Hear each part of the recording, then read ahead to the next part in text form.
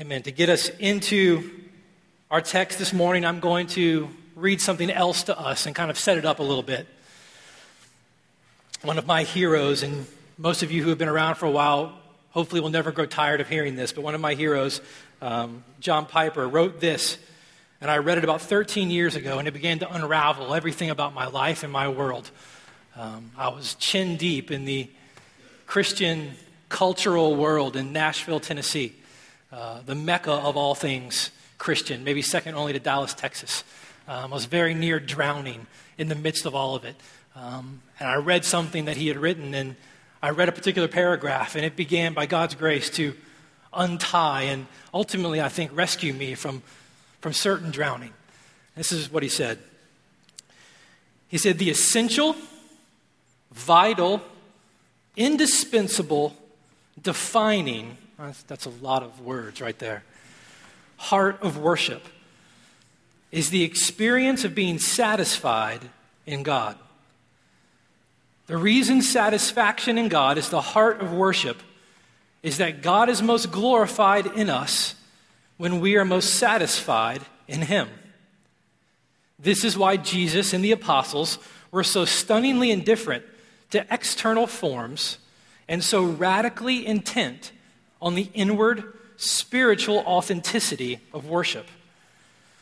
Without the experience of heartfelt satisfaction in God, praises are vain." You need to hear that. Without the experience of heartfelt satisfaction in God, praises are vain. If genuine praise can flow from a heart without satisfaction in God, then the word hypocrisy has no meaning. And Jesus' words are pointless when he says they worship me with their lips, that is, with their praises, but their heart, their source of satisfaction, their heart is far from me. That paragraph began to unravel, I think, the very thing that was beginning to choke life out of my soul. And as I began to think about it and pray about it and continue to explore exactly what he was saying, God is most glorified in us when we are most satisfied in Him, and that the essence of worship essentially is satisfaction in God. I began to put things together, like the connect the dots that my kids do, going, following the numbers and seeing the picture. It all started to make sense. And if God, before He created anything, before anything that is in existence ever became, if God in His person was fully satisfied in Himself, if God, before He created anything, spent time in eternity, however He measured time, fully satisfied in Himself, the Father, the Son, and the Holy Spirit, looking towards one another and finding pure satisfaction and infinite worship. If that is the reality of the Godhead before He created anything, then when He created us and He created mankind in His image and likeness, then the essence of who we were created to be is we were created to be worshipers. Now, we talk often about this, and I think we don't do it justice. And I know I've said this 100 times, and I wish I could go back and erase it from your minds all the time and try to do it better justice. But we often talk about how we were created to worship. Like there was an aspect of our being that was created in the image and likeness of God to worship. But that's not untrue, but it's not complete. The essence of who we are is worship. It's not an aspect of something we were created to do. We were created worshiping. We were created in the image and likeness of God. We weren't simply created to do something. We were created worshiping. And when He created us, we found infinite satisfaction, infinite pleasure, and infinite delight in who He was and what He had done. The thing is, we're always worshiping. Every single one of us. It's the essence of who we are. We are continually giving ourselves away to an idea, to a person, to a thing. We are constantly pouring ourselves out for particular causes or experiences or achievements or success, whatever it is we think will bring us the satisfaction that we're so desperate for, because due to sin, because of the corruption of sin, We haven't ceased worshiping, but we've ceased trying to find satisfaction and being delighted in the infinite, triune creator God, and we continue to pour ourselves out to many and innumerable, far less pleasures. We never stop worshiping, we just change the object of our worship. We never stop seeking satisfaction and delight in a deep and profound way. We just change the object of our pursuit. But we are always worshiping. Every single last one of us. Atheists and agnostics, Hindus and Buddhists and Muslims and Christians alike, and everyone in between. Every single one of us at all points, in all times in our life is always worshiping.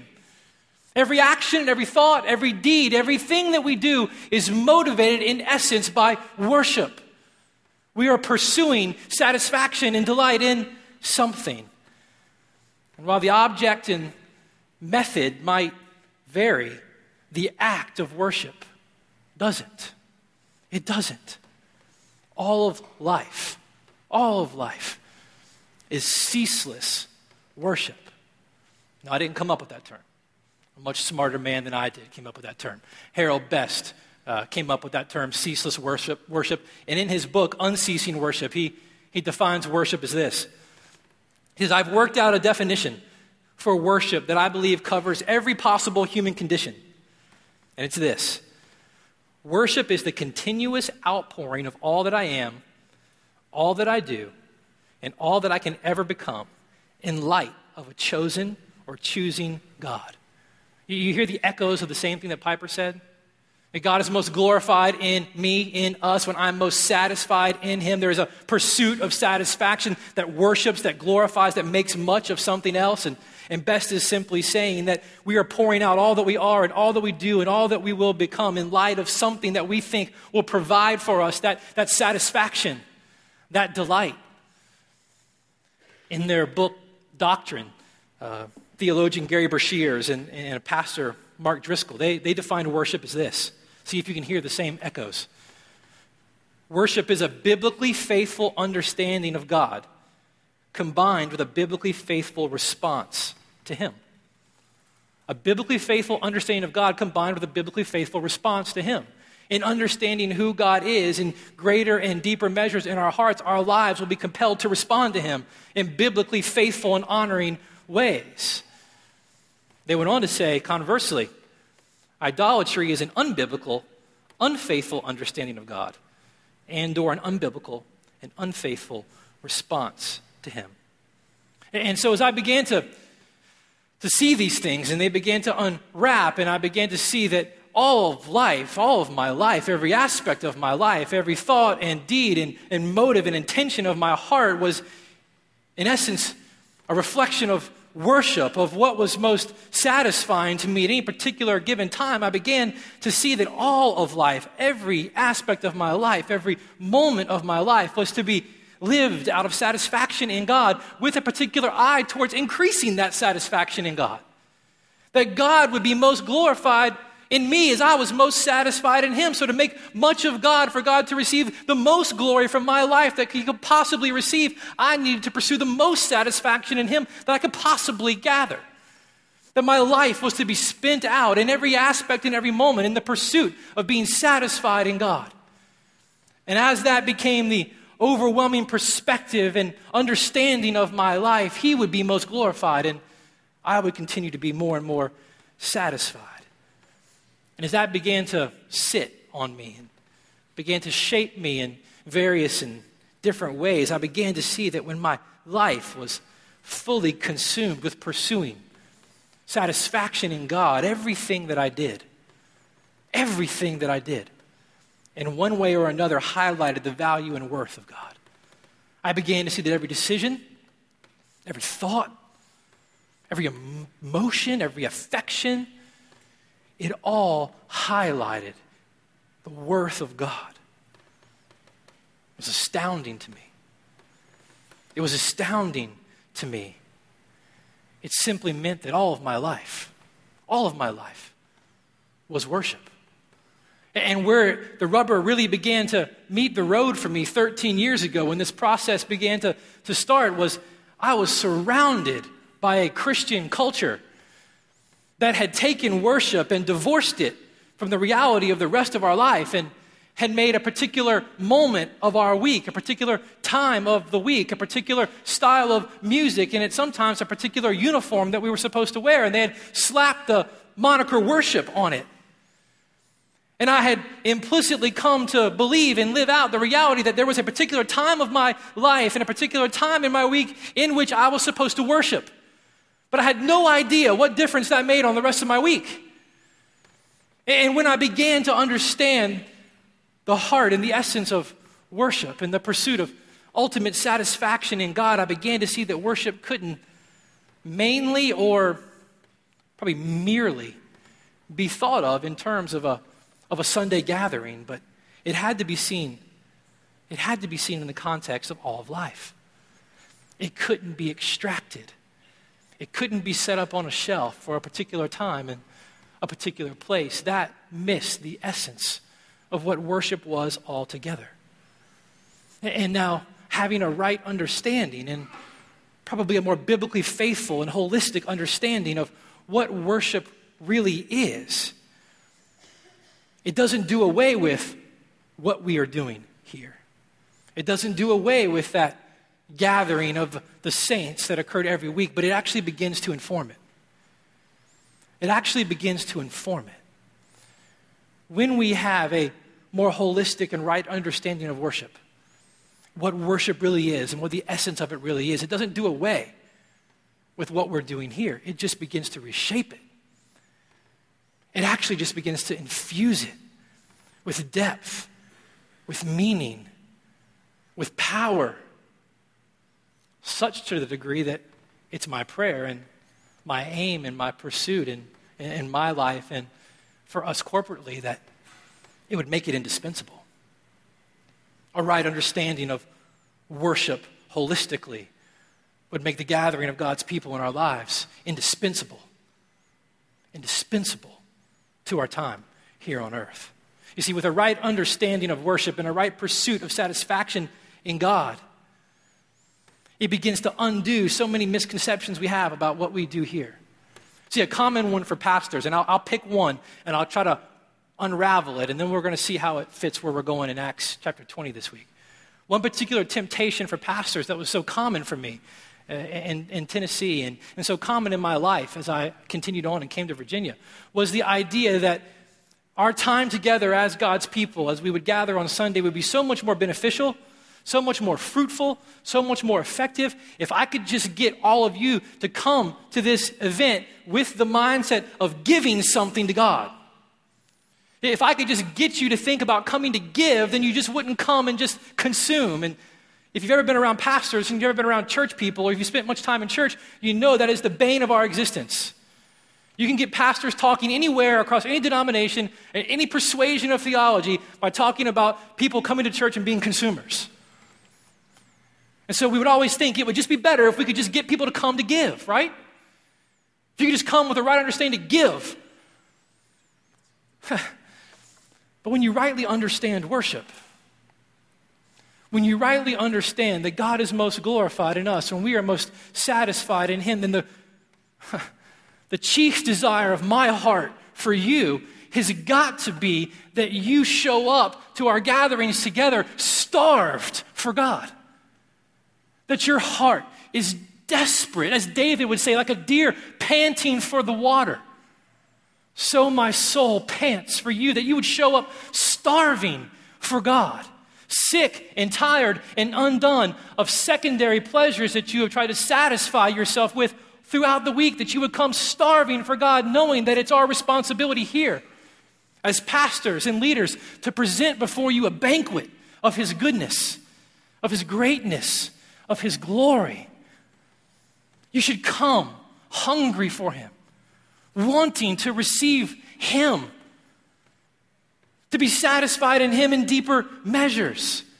And when that begins to shape the way we understand what we're doing here, we also begin to see that not only should we come starving for Him, but when we're here, our time here is not about us. This right understanding of worship makes our time here radically God-centered and not you-centered, not me-centered. I'm tired of myself. I've had enough of myself. My wife has had enough of me. But when we come together, collectively persuaded that there is nothing on earth of greater value, there is no power, there is no success, there is no reputation, not even health itself is of greater value than the worth of being satisfied in God for who He is towards us through His Son, Jesus. When we come together collectively, intent in knowing that and in deepening our satisfaction in that, it transforms why we do what we do here and then informs what we do here. It begins to inform the songs we sing, the prayers that we pray, the scriptures and the way we explain them and the way we understand them. A right understanding puts God back at the center of our time together when we're so prone to easily push Him aside. We see that what we do, down to the reading and teaching of His Word, is not mere formality that we just have to endure. We don't just do responsive readings in Scriptures to endure them and sing songs to endure them, to do whatever it is we thought we were supposed to do to get done whatever it is we thought we need to get done. They're means of enriching our delight in God and expressing our satisfaction in who He is. Our time then becomes infused with depth and meaning and power. And when we come focused on what we give God, instead of coming in pursuit of a deepening satisfaction in Him, when we come with the intent focusing on what we're going to give God, then slowly but surely and implicitly in the way that we do what we would do, we would begin to push Him out of the center and to the periphery. And when we come focusing on what it is we're going to give God, when I spend my time trying to motivate you to come together to give God something, what becomes the central defining factor and motivation and assessment of our time together? The quality of our gift. All of a sudden, we're preoccupied with, have we sung well enough unto the Lord? Have our musicians played in excellence enough as an offering befitting of God? Have I done what I was supposed to do in a way that was befitting and worth God? All of a sudden, the focus becomes on our giving and on me and not Him. It's dangerous. And it's destructive. And I understand where it comes from.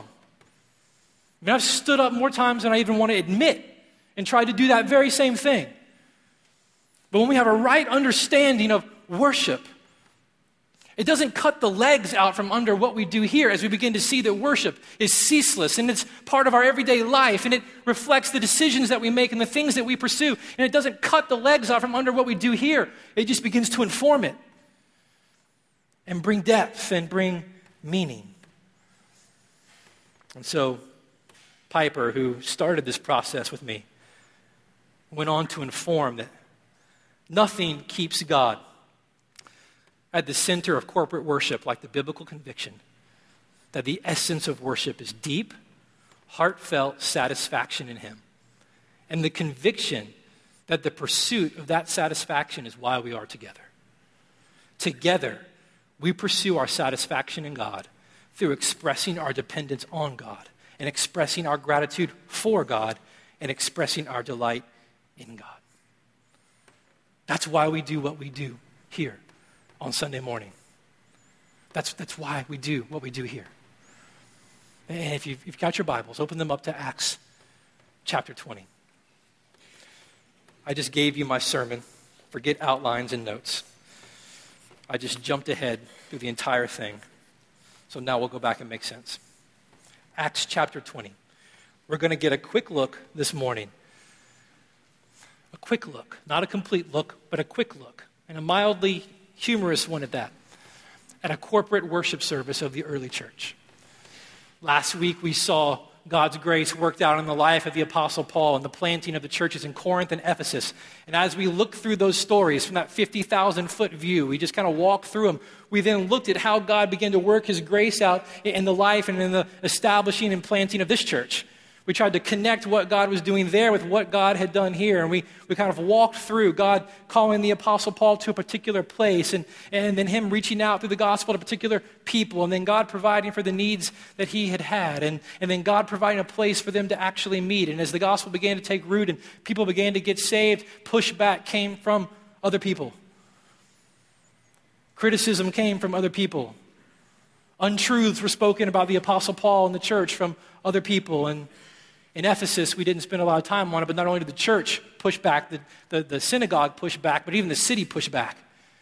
As the gospel took root and men and women began to get transformed by the person and work of Jesus and began to burn their artifacts and books and spells, that the men who crafted idols in the city were losing business, and they began to get enraged with the Apostle Paul, and a riot ensued.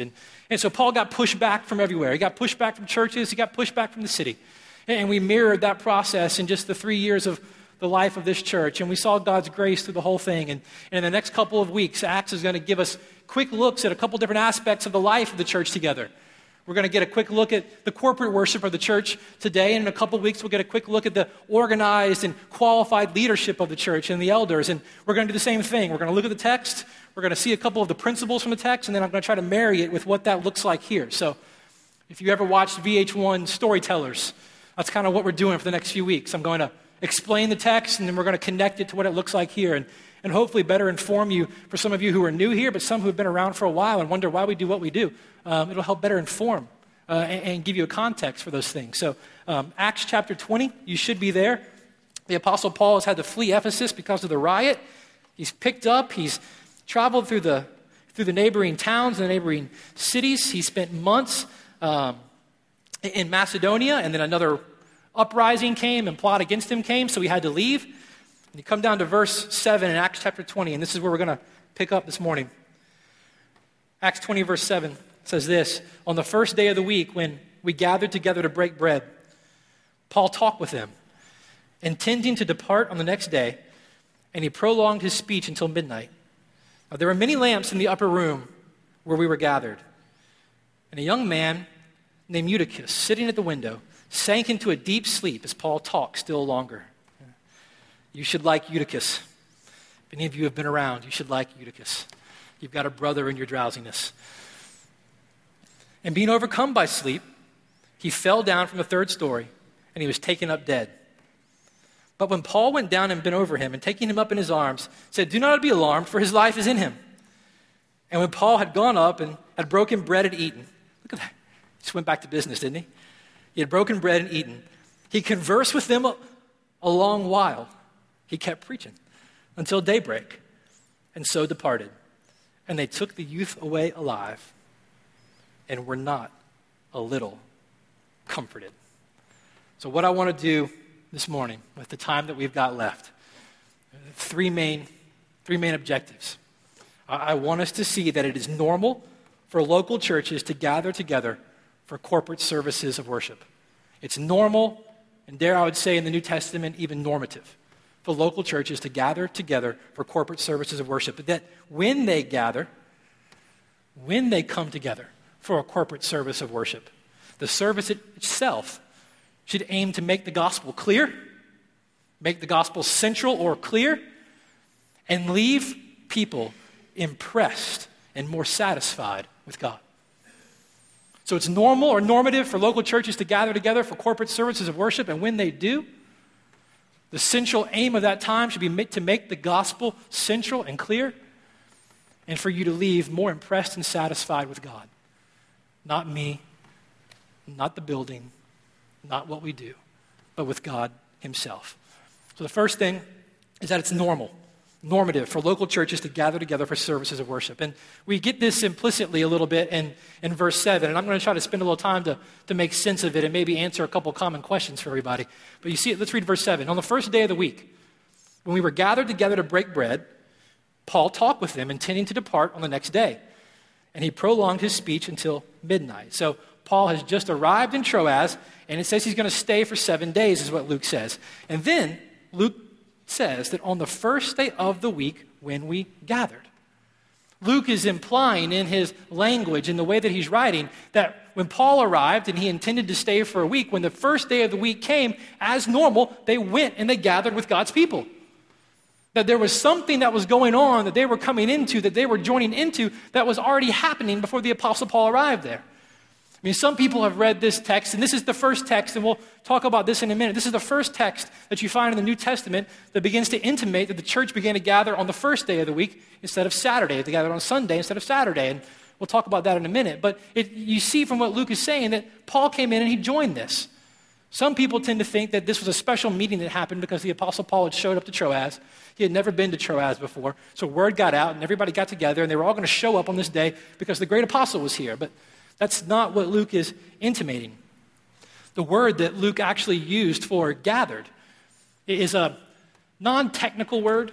I don't even think I can say this, but I would say semi-technical word. Can I say semi-technical? Is that an oxymoron? Semi-technical word that Luke uses, that's used throughout the New Testament, that indicates a formal gathering. There was an intentional gathering. It's the same word that Paul uses in 1 Corinthians when he writes of the church gathering on the first day of the week. It's a semi-technical word for assembly, and Luke uses this word, and it indicates that what he and Paul went into was something that was already happening. The church was already gathering together on the first day of the week, and they just joined in with them. And the fact that he mentioned that it was on the first day of the week is really significant. This is the first time you see that mentioned in the New Testament. Previously, the Jewish people had always gathered together in the synagogues on the Sabbath day. And that was the last day of the week. And they would gather together on the last day of the week, or the seventh day, which was Saturday. And they would gather in the synagogues. They would cease from their work all day, and they would gather together for the reading of the word, the explanation of the word, or the teaching of the word. They would sing songs together. They would pray together. And they would spend the day in worship together towards God. That's what was going on. But Luke is making very careful note here that what they went into happened on the first day of the week. That it was a little bit different than what everybody had been accustomed to. And I want to kind of give you some background. Do I have time? Look at my clock. Yeah, I've got time. I'm going to give you a little bit of a background on this, on why they began to meet on the first day of the week. I mean, why not just go ahead and meet on Saturday? Everybody was accustomed to it. You were already doing those things. You're already reading the scriptures. You're already teaching the scriptures. You're already singing. You're already praying. You already had a place you were going to. Why not just keep it the way it was? So why did they meet on Sunday? Why the first day of the week? Let me go back and explain to you why they actually met at all and help you make sense of why they might actually meet on the first day of the week and why we do it on Sunday. Have you ever wondered why we meet on Sundays? Has anybody ever asked that question? Why not the rest of the days of the week? Yeah, at least Caleb's being honest. This is for you, Caleb. It's not for anybody else. It helped me. It'll help Caleb this morning. For one reason the corporate church gathered, even prior to this, is because it was one of the 10 Commandments. I don't know if you knew that. It's one of the 10 Commandments. Like Exodus chapter 20. God had told his people this in the Old Testament. He said, remember the Sabbath day and keep it holy. 6 days you shall labor and do all of your work, but the seventh day is a Sabbath to the Lord God. And in it you shall not do any work. You, your son, your daughter, your maidservant, your manservant, your cattle, or the sojourner who is within your gates. For in 6 days the Lord made heaven and the earth, the sea and all that is in them, and rested the seventh day. Therefore the Lord blessed the Sabbath day, and he hallowed it. So God said a few things about the Sabbath day here. One, he said, remember it. Remember it. Don't forget it. But remember the Sabbath day. It's not something that's supposed to slip your mind. This is something you're supposed to pay attention to. And you're supposed to remember it. And God said, keep it holy. Right? Holiness means set apart to the Lord. Keep this day set apart towards God. It's not aimless rest. It's not aimless work. It's not mindless work. But it's a day that's set apart to the Lord. It's a day that's set apart for an intentional focus on him. He also said you're to do it 1 day out of 7. So you're supposed to work 6 and rest 1. And we won't get into this because we don't have time. I wish we need a couple whole weeks on all this, but we don't have the time. But notice that he didn't say what day. He just said 1 day out of 7, right? He didn't tell them what day. He just said 1 day out of 7. But that's for here nor there. That's just for your own tidbit. He also said don't cheat. He said you can't just cease your work today, but make everybody else in your household and all of your maidservants and manservants and cattle and sojourners who you had used and employed in your operations and what you were doing, you couldn't just let them work either. So you couldn't just cease your work and put everybody else to work to keep your business going and to keep the money coming in. Don't cheat. This was to be a day where you were to cease what you were doing and to set it apart, to make it holy unto the Lord. Not aimless, but focused on Him. A day you weren't supposed to forget and a day you weren't supposed to cheat on. Why? Because God rested after creation. Because after God had done His work for 6 days in creating all things that are, He looked at it, was satisfied with it, saw that it was good, and He rested. He said that He blessed that day. He made it a blessing. God blessed that day. He made the observance of that day to be a blessing. He made it for us, that when we observe that, the way that He observed that day of rest for creation, it would be a blessing to us. And He said He hallowed that day, or He sanctified it. He set it apart for Himself. He blessed it and He set it apart for Himself. So as we cease what we were doing and we set the day apart for a focus on God because of His satisfaction in His creative powers, we set that day focusing on Him as our Creator and as our Sustainer, as the one who has brought all things that exist into being, the one who upholds all things by the very word of His power, the one who has given us life and breath and everything in this earth, and that all that we have is due to His grace in creating and sustaining all things, including ourselves. That's what Exodus 20 is kind of getting at, as for why we are to stop one day out of 7 days to join God in making much of Himself as Creator and Sustainer. That's what it's talking about, but that's not all that the Scriptures say about it. Deuteronomy 15 has a little nuance about why we're to set this one day apart and why the church did this, why the Old Testament church did this.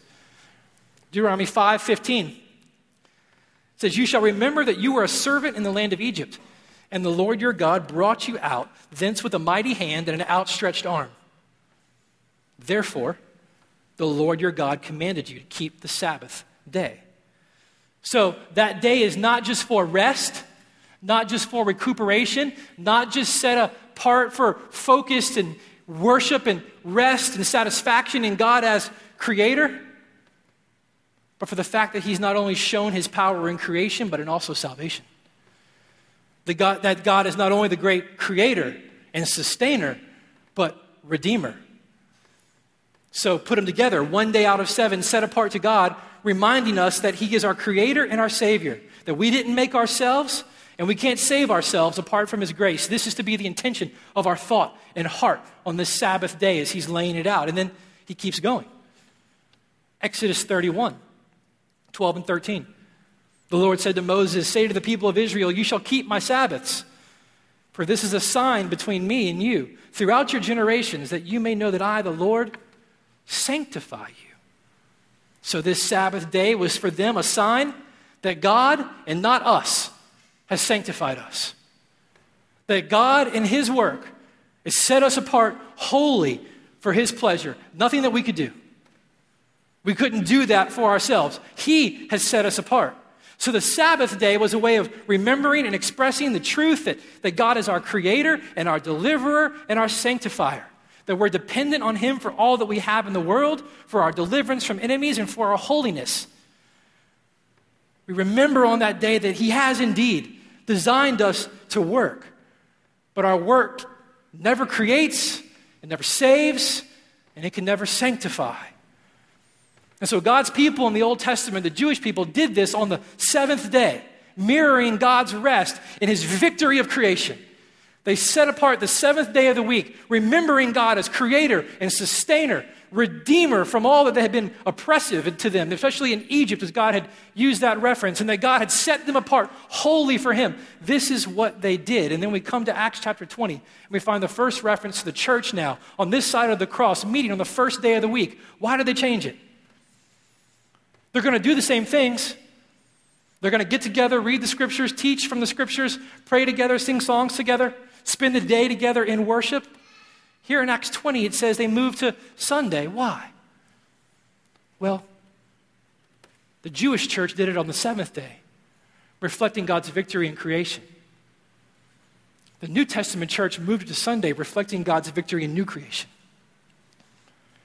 That through the person and work of Jesus, His life, death, and resurrection on that first day of the week, on that Sunday, signals God's victory in making us new creations. God's victory in rescuing and redeeming and saving us from the slavery and certain death of sin. God sanctifying us and setting us apart as holy to himself through the work of his Son, Jesus. The New Testament church took the worship that they had observed and began to inform it with the gospel.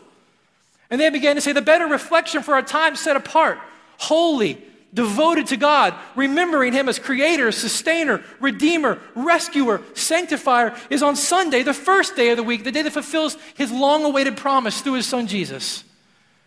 And this is why you find in Acts chapter 20 this reference, and then in Paul's letters to 1 Corinthians, that the church now met on Sunday because it reflected the fulfillment of God's promise. It reflected God's victory through Jesus over Satan, sin, and death. It reflected our being made new creations, being set apart for God, being redeemed from Satan and sin and death. Jesus rose in victory on the first day. So the early church gathered together to remember God and all of his goodness and fullness through Jesus on that first day. And the subtle shift, it's just a day, but the subtle shift began to make the gospel more clear and began to make the gospel more central in the gathered worship of God's people. As we'll see, many of the practices remain the same. They still read the scriptures. They still taught from the scriptures. They still prayed. They still sang songs, but they were now informed differently. They were now informed by God's work through his Son. They were now central and centered on the gospel. And all that they did from the time they met to what they said and what they sing and how they prayed was centered on the gospel, informed by the gospel, transformed by the gospel, and in celebration of the good news of the gospel, the person and work of Jesus. So when the church gets together, and it's normative for the church to gather weekly together for corporate expressions of worship, dependence upon God, satisfaction in God, delight in God. It's normative to do that. And when we do it, the gospel has got to be clear and the gospel has got to be central. That is a primary aim of the gathering of God's people. And this is what the New Testament church would begin to do. They pursued a deep and abiding satisfaction in God through Jesus as their creator, redeemer, and sanctifier. This is what they began to express. This is what just one shift of a day began to communicate to the people around them. Just the shift in day began to communicate to the Jews at the synagogues the difference between their hope and the hope of the New Testament church. Just one shift in day. But they went on to do a couple other things that made the gospel central, things you'll recognize here, and then we'll take a little time to kind of explain what we do and how this informs what we do. Luke mentions two things that happened when they gathered together. He said, when they came together now on the first day of the week, he said, we gathered together and broke bread. They gathered to break bread, Luke said. And Paul talked with them. Now, breaking of bread is just a New Testament term for communion, that's what we call it, or the Lord's Supper. It's the distinct practice of the Christian church that tangibly, like tactilely, with our hands, with our mouths, with our senses, with our bodies, it tangibly and in a tactile way reminds us of God's sacrifice through his Son Jesus for our sin. When we take communion and we remember Jesus' body broken on our behalf and his blood poured out on our behalf, it's a tangible reminder of the heinousness of our sin, the depth of our idolatry, the pervasiveness of our misplaced worship, our tendency to pursue satisfaction in things other than God. It reminds us of the cost of that sin, that it cost him his own Son, his body broken for us, his body exhausting the wrath of God's justice in our place for our sin. The church would gather together in a radically gospel-centered way and remember the good news of God's grace poured out and fulfilled for them through Jesus. But Luke also says that when they would gather together, Paul talked with them.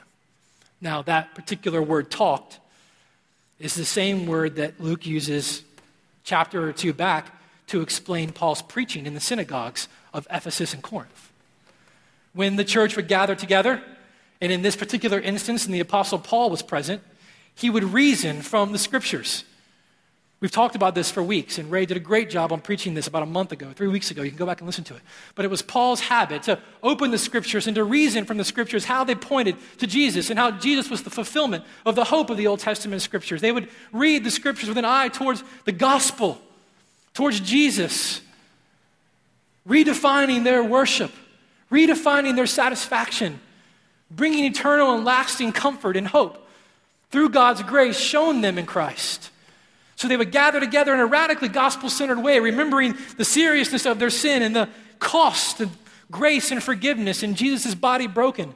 And they would open up the scriptures and they would show how God had always been pointing towards this and how he had fulfilled all of this in Jesus. Their practice was radically gospel-centered as they remembered God's grace poured out through Jesus. Now, Luke doesn't mention singing. He doesn't mention prayer.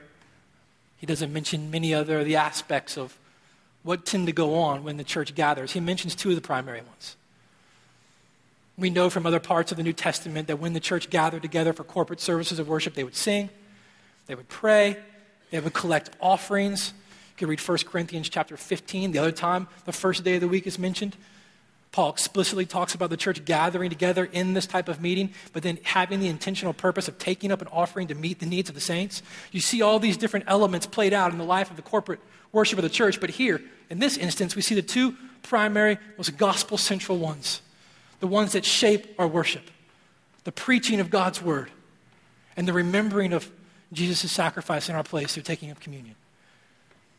The gospel has got to be clear and has got to be central when the church gathers together for corporate worship. So our aim in crafting what we do, and now I'll try to take this and overlay this a little bit on what we do and try to unpack what we do here together for those of you who are new or who have been around and maybe just don't know why we do what we do. And why we do things the way we do and why we order things the way we do. It's very intentional. We want to make the gospel clear in everything we do. Not just what we say, and not just what we pray, not just what we sing, not less than those things, but so much more in how we actually order our time. The various elements and structure of our time together, they're put together to mirror God's action in our life, God's intention in our life and our response to him, God taking the initiative in our life and us then responding to him for who he is and what he has done. Where we intentionally do what we do and order what we do to clearly communicate God's holiness, our sin, Jesus' death in our place and resurrection in our place, and our need to repent of our sins and trust in him for salvation. That's not just what we say, but it comes out in how we do what we do. And here's what I want you to see. I'm going to read you something that our own Shelby Murphy has written. And if you don't know, you need to know that every single week, Shelby writes a preview of our service that explains what we're going to do and why we're going to do it and informs the gospel centrality of it and how it all fits together. And we put it on the site. Every single week you can go around Thursday and you can read a preview of what we're going to do and begin to prepare yourself for what we're going to do. You can know the songs we're going to sing, the sermon I'm going to preach, why we're doing what we're doing. And he's even doing a series right now where he's taking all these different elements of our service, and I'm going to explain them. And he's writing about each and every single one of them. We do about one a week, two a week, one a week. So once a week, he's taking one of these pieces apart and explaining it and writing a brilliant little article about why we do what we do and what it actually means. And I would encourage you to go and actually read them and be informed and understand how rich the time that we have together really is. But this is something he wrote. I'm not going to take credit for this. He said, every Sunday we seek to answer the following questions through the songs we sing, the prayers we pray, and the scriptures we read. Who is God? What has he done for us in Christ? Who are we in light of that? How do we actually respond? The hope is that when we see who God is and what he's done for us in Christ, we're reminded of who we are and the grace and mercy available to us in Jesus. In this, we celebrate Jesus' victory over Satan, sin, and death, and the payment for our sin on the cross. We then rejoice as we are sent out to live in this reality in our daily lives through the power of his Spirit and the continuation of our worship. That's why we do what we do. So if you got your bulletin, did you get a bulletin or a worship guide when you came in? Did you get one of these? Pull that out. I'm going to show you what it is we do, because this thing tends to be like that emergency pamphlet on an airplane. You know, have you ever actually read those things? They tell you every time you get on an airplane to pull that thing out and read it. And if you actually do, it'll probably save your life. But none of us ever actually read them. And I don't suspect that many of you actually ever read these when you get them. But these actually inform you on what we're doing and why we're doing it. Look at the first page. It says, each week our service is structured to mirror the rhythm of God's action in our lives. He reveals himself to us and we respond. When we see who God is and what he's done, we're reminded of who we are and what we do, and the grace and mercy available to us in Jesus. So listen to this bold statement right here. This is every week when we come together. It is our hope that you see who God is this morning and that you experience the heart of the gospel, that God is holy, I am sinful, and Jesus is my Savior. Everything that we do and choose to do and say and sing and pray and read and respond to is done with an aim towards that end right there.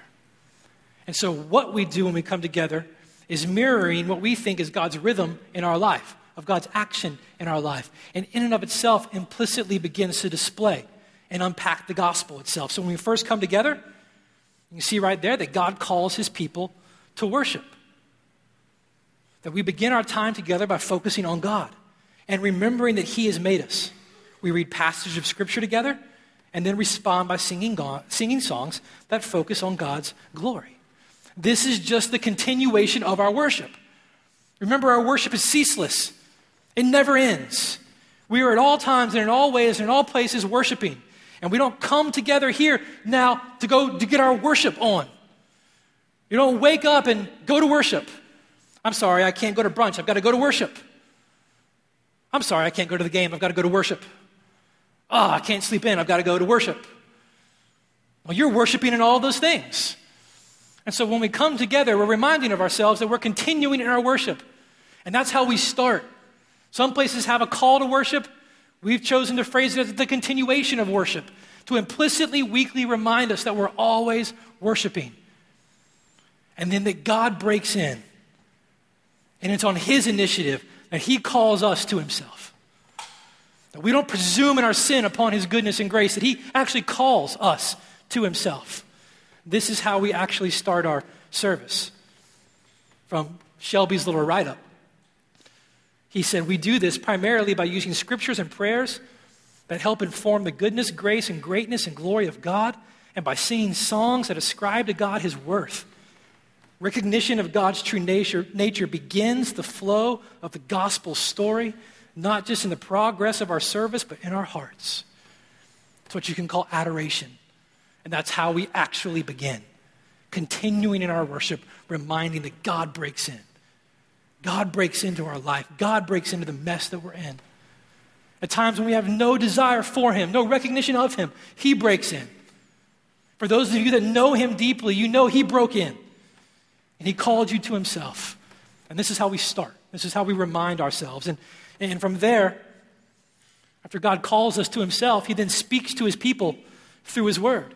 So God calls us to himself, we respond in adoration, songs and prayers of praise for his goodness and his grace, and then he speaks to his people through his word. This is the central part of our time together. This is the central reality of our time together. What we need more than anything in our time together is to hear from God through his word. This is what we need. His word, Paul said, is God breathed. He breathed his own word, and his word is profitable for teaching and correction and training in righteousness, that every man and every woman may be competent and equipped for every good work that God has planned beforehand for you to walk in. When we come together, we need to hear who he is and what he has done and the purpose for which he has created us. God has ordained that people hear the preaching of his word and the good news of his word about his son Jesus, and that be his power to transform dead hearts. So the central defining time as we gather together comes as God speaks to us through his word. We will always do that. If everything else will fail, we will come together and we will hear God's word. And we will pray that God's Spirit use whoever is preaching to use their human words to do what only he could do. And that God knows what he needs to accomplish in each and one of your hearts. And so I preach expectantly. I don't know what God needs to accomplish in your heart in particular right now, but I know that he does. And I know that we're called to be faithful to his word and to point you to his son, and his Spirit will do whatever he needs to do. And so as he's called us, he then speaks to us, and we respond. Some of you respond like Eutychus. Some of you get a little drowsy. You get a little sleepy. It gets hot. Now, I could use him as a bad example here, but we got to cut Eutychus some slack. In the text, it actually says, they called him a boy, and the word they used for boy there means he was probably like 8 to 13 years old. And Paul preached for a long time. He'd already preached to midnight. And they had gathered in a house, and it was a 2-story house, and most likely what had happened is Eutychus had gotten kind of sleepy, and you know how it is. He had worked all day. He had worked all day. He was probably tired, but he had come to worship. He gets up, he's listening to Paul, and Paul's just going on and on and on and on. So he goes up higher. He's going to get by a window. He's going to get some fresh air. You know, you're driving, you get tired, you roll the windows down. Get the air blowing in your face, maybe that'll keep you up. I start preaching too long, you start chewing gum or sucking on a mint or doing something to try to keep yourself awake. He's up there, he got drowsy. Now what happens when there are a lot of lamps in the room? What does fire do to oxygen? Eats it up. The room was full of lamps, lots of fire. Oxygen was getting eaten up. Sleepy Eutychus went up to the second story and sat by a window to try to stay awake, and his eyes got heavy, and he said, I'll just close them for a second. If I can close them for a second, I'll be all right. I can catch back up. But, you know, it never works. He probably had the head bobbing, and before he knew it, he fell asleep. And while he fell asleep, he fell out the window. Now, you don't have a far way to fall if you fall asleep. And I notice that many of you fall asleep when I preach. It's all right. Some of you are valiant. You pull your phones out. You start texting. Start playing Angry Birds, doing something. But God speaks to us through his word. And we've ordered our time together to actually respond in a right way. And the first way that we respond, honestly, is while we're speaking. You need to be an active listener. You need to be actively listening, anticipating what God is saying through his word. I don't know what that means for you. If it means taking notes or it doesn't take notes, it means you need to be active in your listening. You need to be praying for your heart in preparation for this time. You need to be praying for whoever's preaching as they're preaching. You need to be asking God to help you understand what's being said. You need to be active in your listening. This is a participation process. Sometimes I actually ask questions. You can talk back, but you need to be an active listener, preparing yourself for this. But after God speaks to his word, we intentionally take a minute and a half to just reflect. If you've been here, you know that. We just take a minute and a half just to reflect. Let you deal with Jesus and let Jesus deal with you. For some, during that time, it's a time of prayer and a time of confession. On the back of your bulletin, there are actually a couple of prayers right there that can help guide you in that time, can kind of lead your prayers and help you respond. But we reflect and then we confess. And we respond in this way to the speaking of God's word as we've seen ourselves in light of who he is and what he has done. Repentance is almost always needed. And from there, we're reminded that God then strengthens his people at his table. As we've seen him in his holiness and we've heard of his grace and his goodness and we've been reminded of our sinfulness. As the gospel is proclaimed through God's word, we're reminded of his grace and his forgiveness. And then we do what we've already talked about in celebrating communion or the Lord's Supper. God strengthening us at his table. Together we take communion, remembering in a tangible way Jesus' sacrifice in our place. It's a physical, tangible assurance of the pardon that God has given us through Jesus. And so as we proclaim pardon in the gospel, as we preach, we then tangibly take and remind ourselves of that pardon as we take communion. And we respond to his goodness this way. And for those who call Redemption Hill home as a part of that continuation of response to God's grace in worship, you have a chance to actually give of your tithes and your offerings. That's just a continuation of your worship. For rightly understanding that your ultimate satisfaction is in God and his call on us to respond and to giving to him cheerfully and sacrificially and regularly. This is the time in worship that you have to do that as a continuation of your worship. And as we take communion together, being strengthened and assured of God's pardon, we then respond in grateful praise and thanksgiving.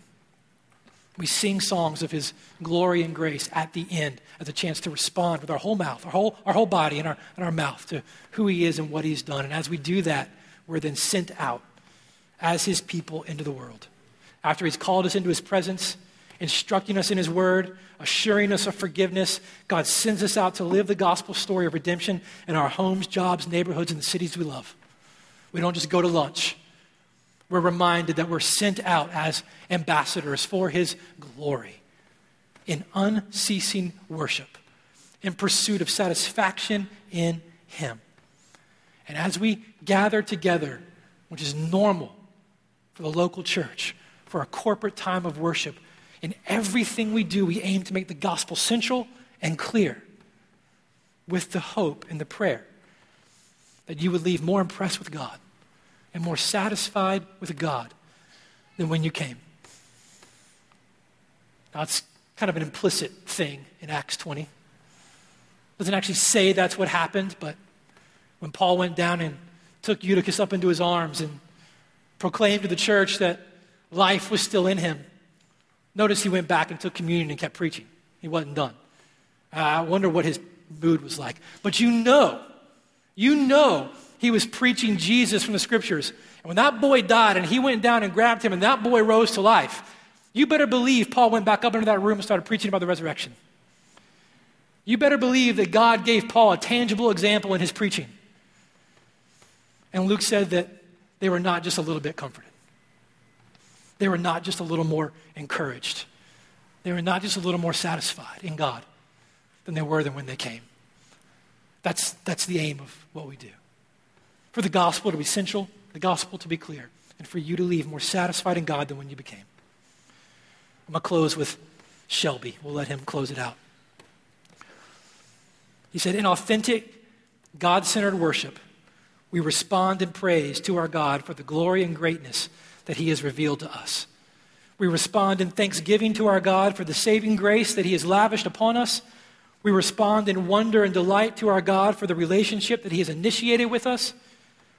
And even our response to God depends not on our own strength, but on the Holy Spirit working in us.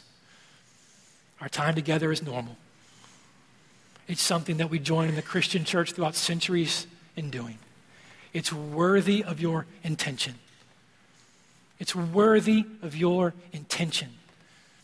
It's worthy of your participation.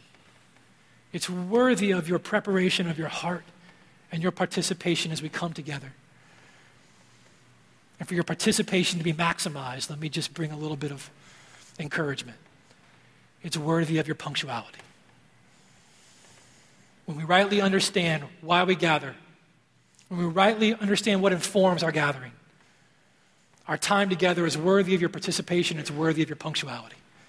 It's worthy of you being here, ready and on time, to join with all of God's people and responding to God's goodness and responding together to God's grace and allowing God to use the gifts that he has given you to encourage and build up the body.